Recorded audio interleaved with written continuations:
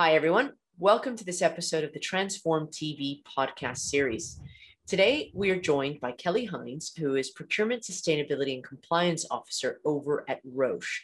Now, we're going to be discussing a lot of things today. We're going to be talking about sustainability, responsible procurement, and we're really going to be talking about an organization here that at the moment is one of the world's leading healthcare companies and also a company that has been rated very highly on the Dow Jones Sustainability Index for sustainability. So let's hello Kelly, how are you? Hello, Maria. I'm well. How are you? I'm good, thank you very much. Thank you for joining us, especially I know you're dialing in from California. I'm here in the UK. So let's talk first about your background. Tell us a little bit about yourself and your journey so far. Sure. As you said, I work for Roche, so I lead our sustainability and risk focus on procurement. So looking at all of our suppliers, we have an annual spend of 18.6 billion Swiss francs with over 60,000 suppliers. And as Roche, we have over 100 sites. So that gives you an idea of the remit and the scope. But what my team is actually designed to do is operationalize all of the theory of what is supplier resilience, what is supplier sustainability, and create workable operations around that, frameworks, tools, business processes, so that we don't just make kind of these empty high-level promises about greenhouse gas reduction or human rights protection, but so that we're actually using the power that we have to create change. And how I got into this has been kind of a long journey. When I first started out, I always thought I wanted to be an attorney. So my education is in legal studies, and I've got a minor in the rhetoric of genocide because I wanted to not just understand how you use the law as a tool, but what rules actually mean and how it changes communities and systems and the economy. So it's looking at what happens when you operationalize it, not just staying with theory. And this has been, I've been able to translate it into a career, because what I do now with my team, if you remove all of the buzzwords and everything else, is we are designing systems and processes to lead to a specific human behavioral outcome. And that's, of course, ethical behavior and procurement, but it is also looking at the world through a much bigger lens. When we're doing business as Roche, when we're looking at our suppliers, how can we change the world? I mean, that sounds very high level. And I am not only in California, I'm in Berkeley. So I'm very hardcore on my actual sustainability dyed in the wool. But to really change things, you have to be practical. I love what you said when you were explaining yourself, how you operationalize some of these things, because there's so much theory, right? There's so much talk. Absolutely. There's so many organizations that are all over social media, all over all media with things that they're claiming, but how many are actually operationalizing that in a consistent way? And I think that's why it's really interesting that you're here to talk to us about this. But let's get to what I just mentioned when I did a bit of an introduction with you. Roche has been number one on the Dow Jones Sustainability Index for 11 of the last 12 years. So it seems like sustainability is something you guys are really committed to doing. Can you tell me a little bit about the work you've done in this area and what you're doing? Absolutely. So, Roche is heavily committed. Before it became a thing in the 1950s, our founding family, so Roche still has founding family members on the board. The company is 125 years old this year, but they have been heavily passionate about sustainability and protecting the environment for quite some time. So in the 50s, the grandfather of a current board member helped found the World Wildlife Fund. Oh, okay. Wow. Yeah. And so it's like deeply embedded, which makes this kind of the perfect operating model as Roche, because when they look at, the sustainability topics, they always want support from the top. Well, we have support from the board of directors. With Dow Jones, it was one of the tools that Andre Hoffman, who's one of those family members, used to inspire and move the actual organization into operationalizing sustainability, because I think it was 15 years ago, when the Dow Jones Sustainability Index rankings first came out, they opened it up and Roche was somewhere below the top 5. And Mr. Hoffman said, this isn't going to stand. So, he picks up the bat phone and gets the corporate executive committee members on the phone and the board of directors and says, okay, it is now going to be a part of every single Roche employee's bonus that we stay within the top 3 on Dow Jones. So it will go into all of our modifiers. And since that point in time, there has been a sustainability metric that goes into all of our annual performance. Just last year, it switched over to environmental footprint reduction, but the goal was, okay, the Dow Jones has a framework for sustainability that looks across an organization and very good metrics that they're having. So let's start there, because we didn't have anything else. It was a new topic back then. And we started with that, and then we have since expanded it greatly. So not only our internal operations, but then looking into our value chain and how can we go about really living and implementing these goals, because that's what we want to do as Roche. We have a responsibility to make sure that we're not just doing what our patients need, but what our patients need in the communities that we're in. And when you have an organization this size, that's a lot of power if you think about it, because we also have big friends. For me, I got into sustainability on the procurement side, I think it's 8 years ago now. I've lost all track of time since COVID. And the first really impactful project that I got to work on that meant something to me started with a question. So our chief procurement officer, Marielle Bayer, has always had a passion for human rights topics. And at the time in 2017, she reached out to the head of supply chain for North America, and they were just having a conversation. But it turned out the head of supply chain, her husband, was going to Stanford and getting his degree in slavery. So looking at the systems. So they said, well, does Roche have modern slavery? Do we have a risk for it in our supply chain? And we're biologics, right? So you don't think of, well, no, why we're not working in, agriculture, we're not working in clothing. We can't have this risk, but it was still a question. And so what? A question, by the way, that most companies would be very terrified of asking. Yeah, and I think that there was a lot of pushback, but I got to lead this project that just looked for it. So we had an intern that ended up mapping the entire supply chain for one of our marquee products. So this product has 126 components, which means 126 tier 1 suppliers. We mapped it down to tier 10 plus. Wow. All the way. And at the bottom of one of the components, there is cassava farming in Thailand. And we know that most of that labor comes from Laos and Cambodia under false labor contract. They're told they're going to be working in the fishing industry, and nope, you're going here and you're going to be held there by armed guard. So we know the rough location of the plantation, and then we know that the tier 9 supplier above that is the starch processor. So for us, yes, there's a risk, but the problem kind of just opened up even bigger, right? It's there is a risk. We can find it down our supply chain, which we don't have relationships to get down there. So that's going to require a new way to problem solve and collaborate to get there. But the other side was that finding opened it up. Well, how do we identify this? How do we change our audit program to find it? What should we really do? And what we wanted to do there, or what we decided to do, was look at the academic research. What we need to look for is people's education levels. Wherever you have a job that doesn't require a bachelor's degree or some sort of license or certificate, you have vulnerable people, whether it's in the US or it's, in South Africa.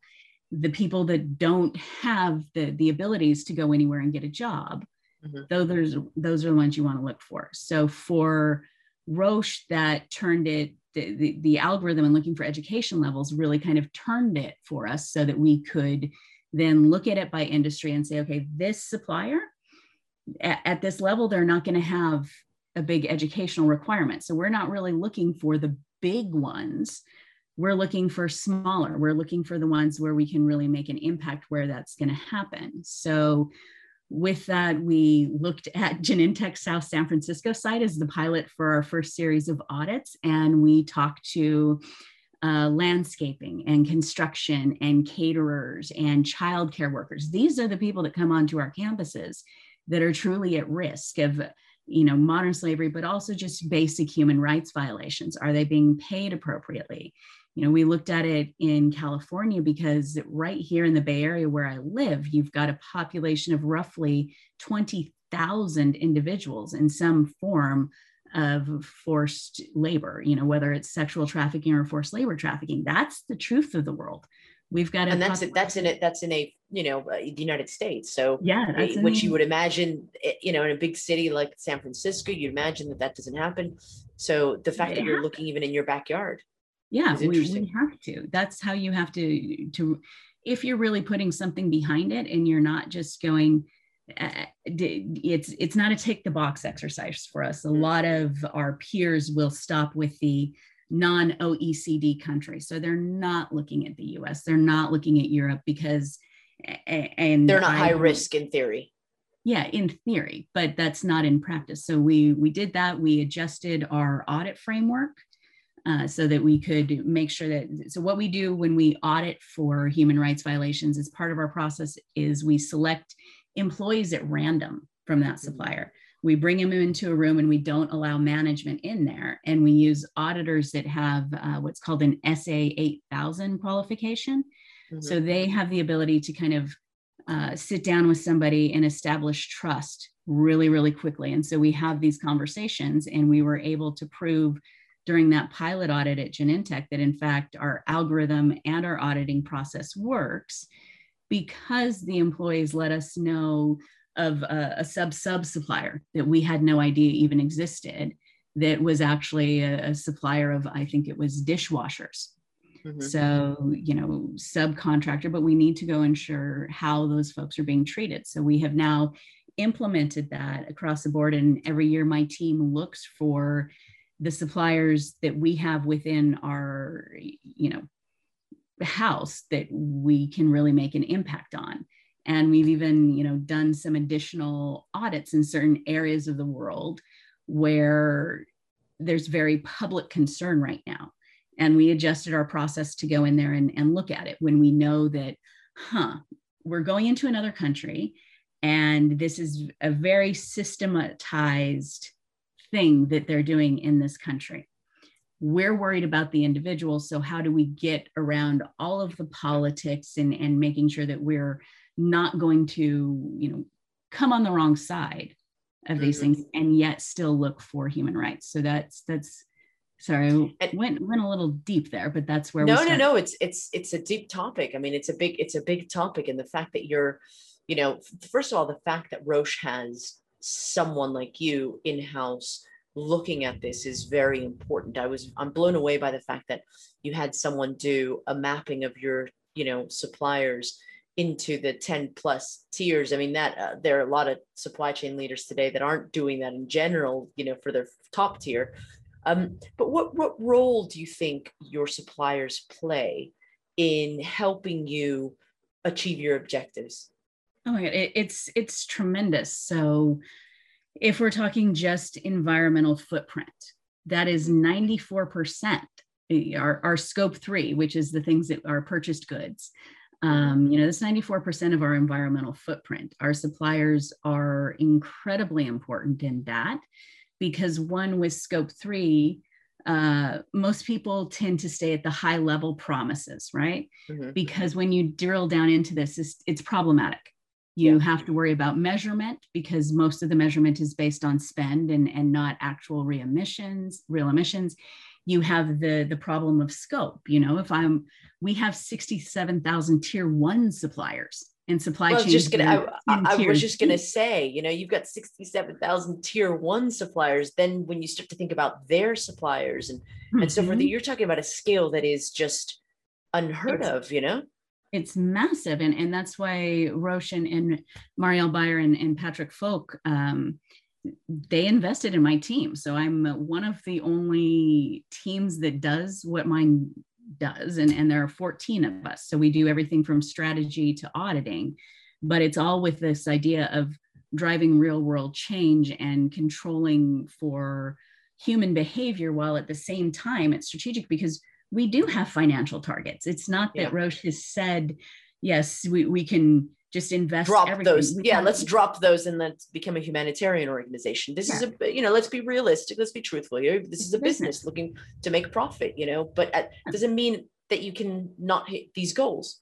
But you just, what you do then is you provide a better process, right? So if we want to do sustainability projects on any topic, from modern slavery to greenhouse gas reduction, my team is creating frameworks, so methodologies, templates. Here's the process for how you would do it. But we're also using things like social value calculators, materiality assessments, so that when procurement talks about sustainability, there's a direct correlation to business value. So if we're coming up with a project, my favorite one, and it's one that we've kind of talked about a bit in public, is greenhouse gas reduction through how cows are fed. Not a topic that most people would think of coming from a pharmaceutical company. But when we did that, first level spend analysis, we saw that in Penzberg, Germany, where we've got both pharma and dia manufacturing, highest greenhouse gas emission at the site was methane. Everybody's blown away because people like to go to the low hanging fruit. Oh, it's business travel. Well, no, actually, not if you're really looking at it. And all of our methane was coming from bovine plasma factors. So we buy cow blood that goes into diagnostics and goes into R&D. But when you buy that, so pharmaceutical grade cow blood has to be taken from living cows. And we can only take it from dairy cattle because of the way that they're fed. And when you take anything from a living animal, the greenhouse gas accounting is for that animal to continue life. So, leather, shoes, all of this, that happens after. But for us, when we're buying it, that's why the emissions footprint is so huge, because the cow needs to continue living and breathing. And most of the methane from cows is from their belching. So they burp all of that horrible greenhouse gas. So we went in and looked and we're like, okay, well, what can we do just on any front? What could a possible solution be? And we got into looking at cattle feed. So there's an amazing seaweed called Asparagopsis, and it's been being researched for the past 6 or 7 years. You turn it into syrup, pour it over cattle feed, and it reduces cattle's belching by 98%, according to the Washington Post's article for December 2020. So what Roche would have to do with it is, okay, how do we collaborate with our peers who also buy bovine plasma factor, but also how do we upscale the production? How do we make this, now we want sustainable cattle feed, because the impact is very, very real. We're talking about pharmaceutical and the dairy industry, because we have to use that. And the side benefit for Asparagopsis, this seaweed, is it makes cows produce more milk. The research was so the found knock-on effect is actually beneficial to another industry, which speaks to, again, this whole collaborative effort that we're talking about, how you can collaborate with other organizations to actually help drive home some of the, some of your goals and objectives. What's been your biggest challenge? Well, you probably, there's probably a long list. There's probably a long list, but think of a few. I think realistically, the entire thing has been a challenge, right? Because it's not just how do we address this, but part of what I've done since 2019 is transform the function that actually allows us to deliver it strategically. So I think it's been challenging to get buy-in for looking at sustainability from a strategic perspective, from not from Roche leadership, but oftentimes it's a shock on the ground to other people in procurement. What do you mean? Why should I be looking at that? Or even some of our, classic divisions within Roche where they've always considered that they have the final word on environment. But when you operationalize a system that has to look at least 67,000 suppliers, you have to have an aligned approach. So we kind of call it the one Roche approach. That's, I think, the challenge to build, because people's identities get wrapped up in, this is my role, this is my remit, and you have to bring them up to talking about outcomes. You know, I am not here to take anything from you, but I can help you deliver that theory you've been working on. I can help you actually put this into practice, but we have to collaborate. It's got to focus on data, and it has to focus on process, because no matter, you know, how good our intentions, if it can't work in the real world, everything just falls apart. So those are, it's challenging, I guess, the simplest way to put it. I was going to say, it's any transformation is challenging. And really what you're talking about is transforming business processes, business formats, even, you know, just in general, transforming a different type of business environment, way you think about things, roles, everything changes, really. I mean, that is one of the key opportunities, perhaps, coming out of this crisis of COVID, is that we're going to hopefully emerge with newer, more robust, sustainable, transparent business models, maybe. Absolutely. I mean, I think that we have to. Business is the root cause of a lot of the social and environmental problems that we're having in some way, shape, or form. Because as much as governments are important, at the end of the day, I think we can all acknowledge the role that business and capitalism plays in every single part of our society. So I think but you know, sorry, it's just, yes, I agree with you wholeheartedly, but I think it's so, I don't know, it's so positive. At least I'm going to come away from this conversation in a positive way, feeling that business or capitalism and sustainability and ethical business can go hand in hand. They're not sort of diametrically opposed, which is, I think, to some degree what the resistance might be.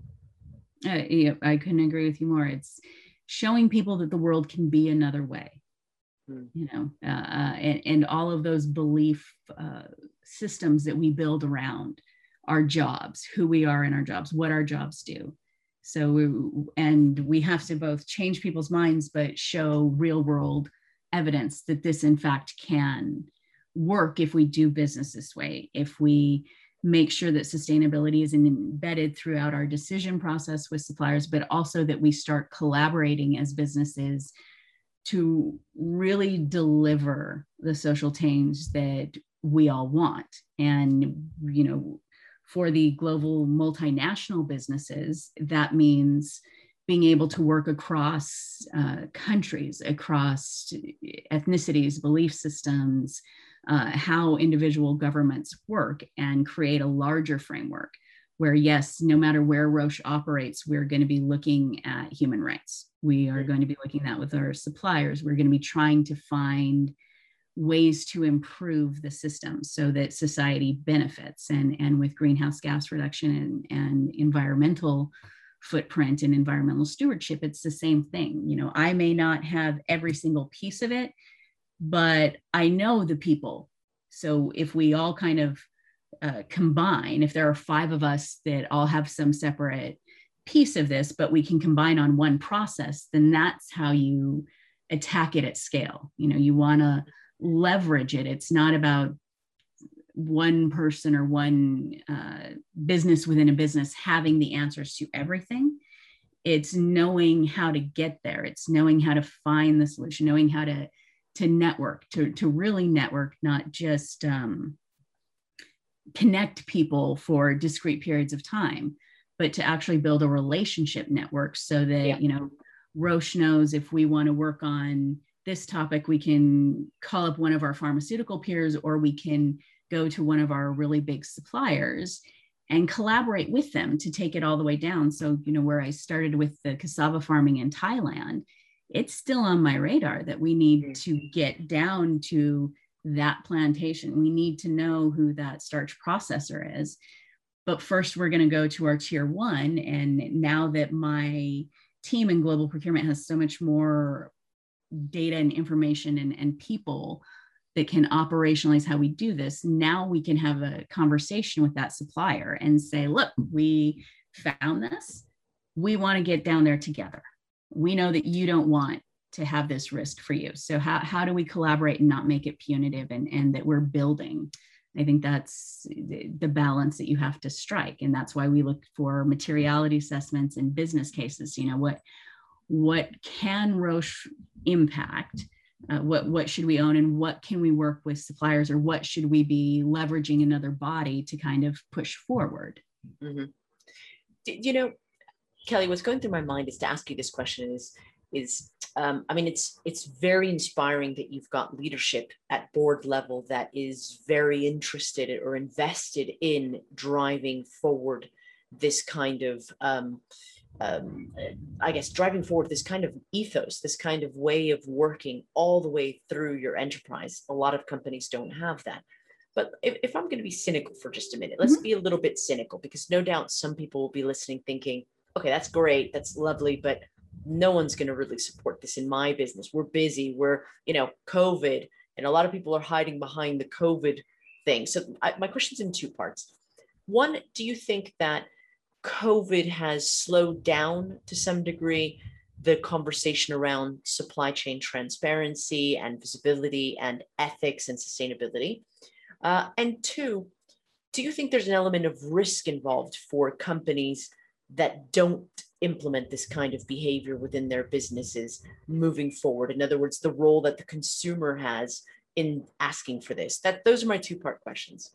Okay. No, very, very good question. So I think number one, COVID didn't slow it down, it accelerated it. For the pharmaceutical industry, I've given the example of just one of our products and what that supply chain looks like. So I think that for pharma, it accelerated existing transparency discussions, because there's long been looks at different governments have due diligence requirements where they're wanting us to look in our supply chain. And what COVID did was held a mirror up and said, this is exactly what you can see and can't see.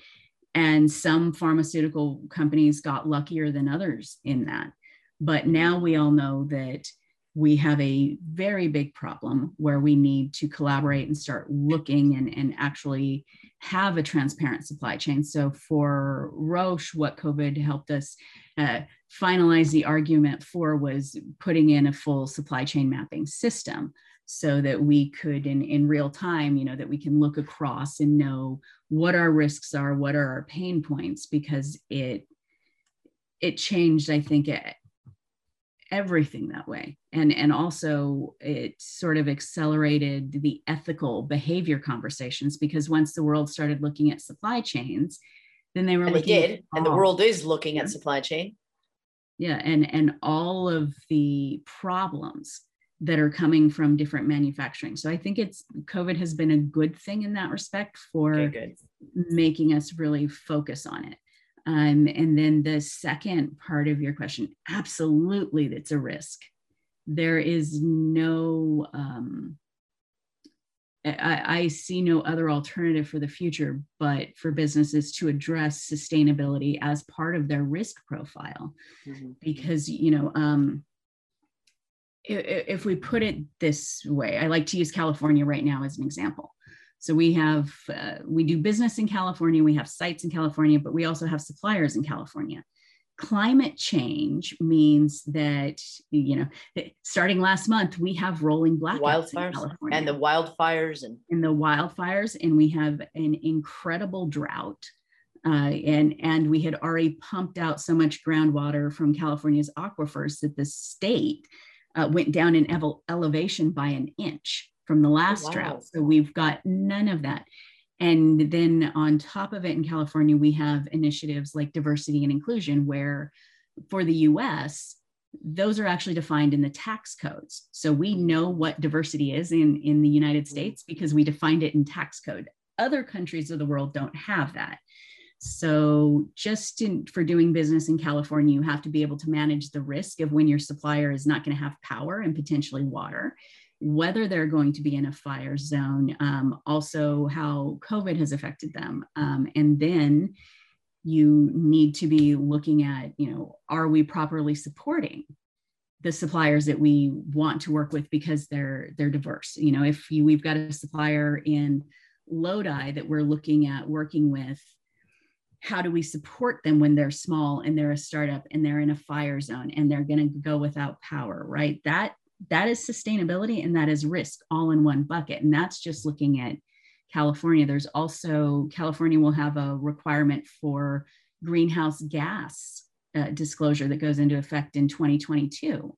And it's unique in all of the world because it's wanting scope 1, 2, and 3 reporting that has been audited by an official third-party auditor. So sustainability is very much embedded in how business is done. We've got 3 different European supplier-facing due diligence initiatives that are coming up.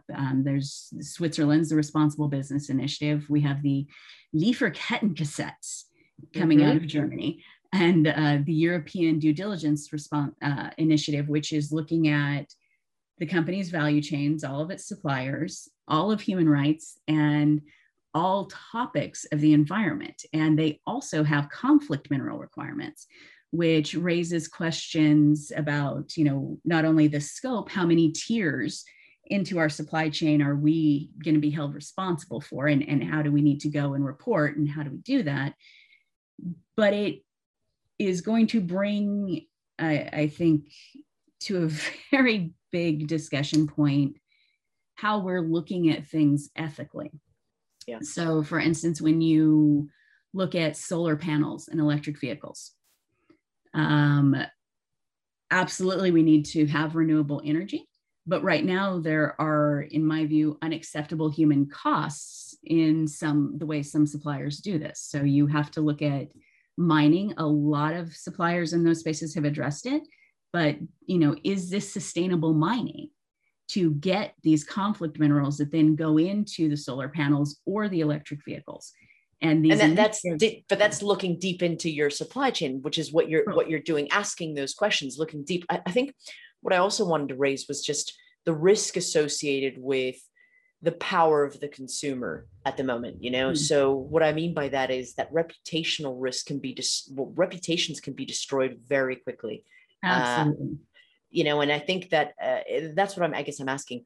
Do you think that companies that sort of, I don't know, I want to say bury their head in the sand, but just sort of look the other way, are at risk for, opening themselves up to something that could cost their business dramatically? Well, here's where my cynical answer is going to come into place. I think that yes, there's absolutely a business cost. And there are just some companies who have very strong legal and marketing departments that are not getting flagged for their ethical or lack of ethical behavior the way they should around sustainability. So that's kind of where I think that conversation is going to come to a head, is there are, companies that can demonstrate how we're attacking this and will be able to meet these standards.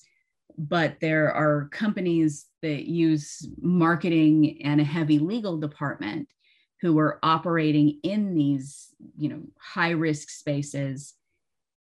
It's going to depend on if they're going to get held to account by the consumers. Because right now, I'm completely dancing around the company that I would cite as an example. So forgive me for that, but I don't. We don't want to go into that. But I think there are companies that perhaps are playing with fire to, On that note, Kelly, I could talk to you for hours, and I think we'd love to have you back again to talk a little bit more about the processes that you implemented and the kind of things that we can do, that supply chain and procurement leaders can do to make these kinds of changes real. But in the meantime, I want to thank you for being here and thank you for sharing your story. Thank you very much. It was a pleasure. And I hope to join you again sometime. And for those of you listening to us at home, we will catch you again on the next one. Thanks so much.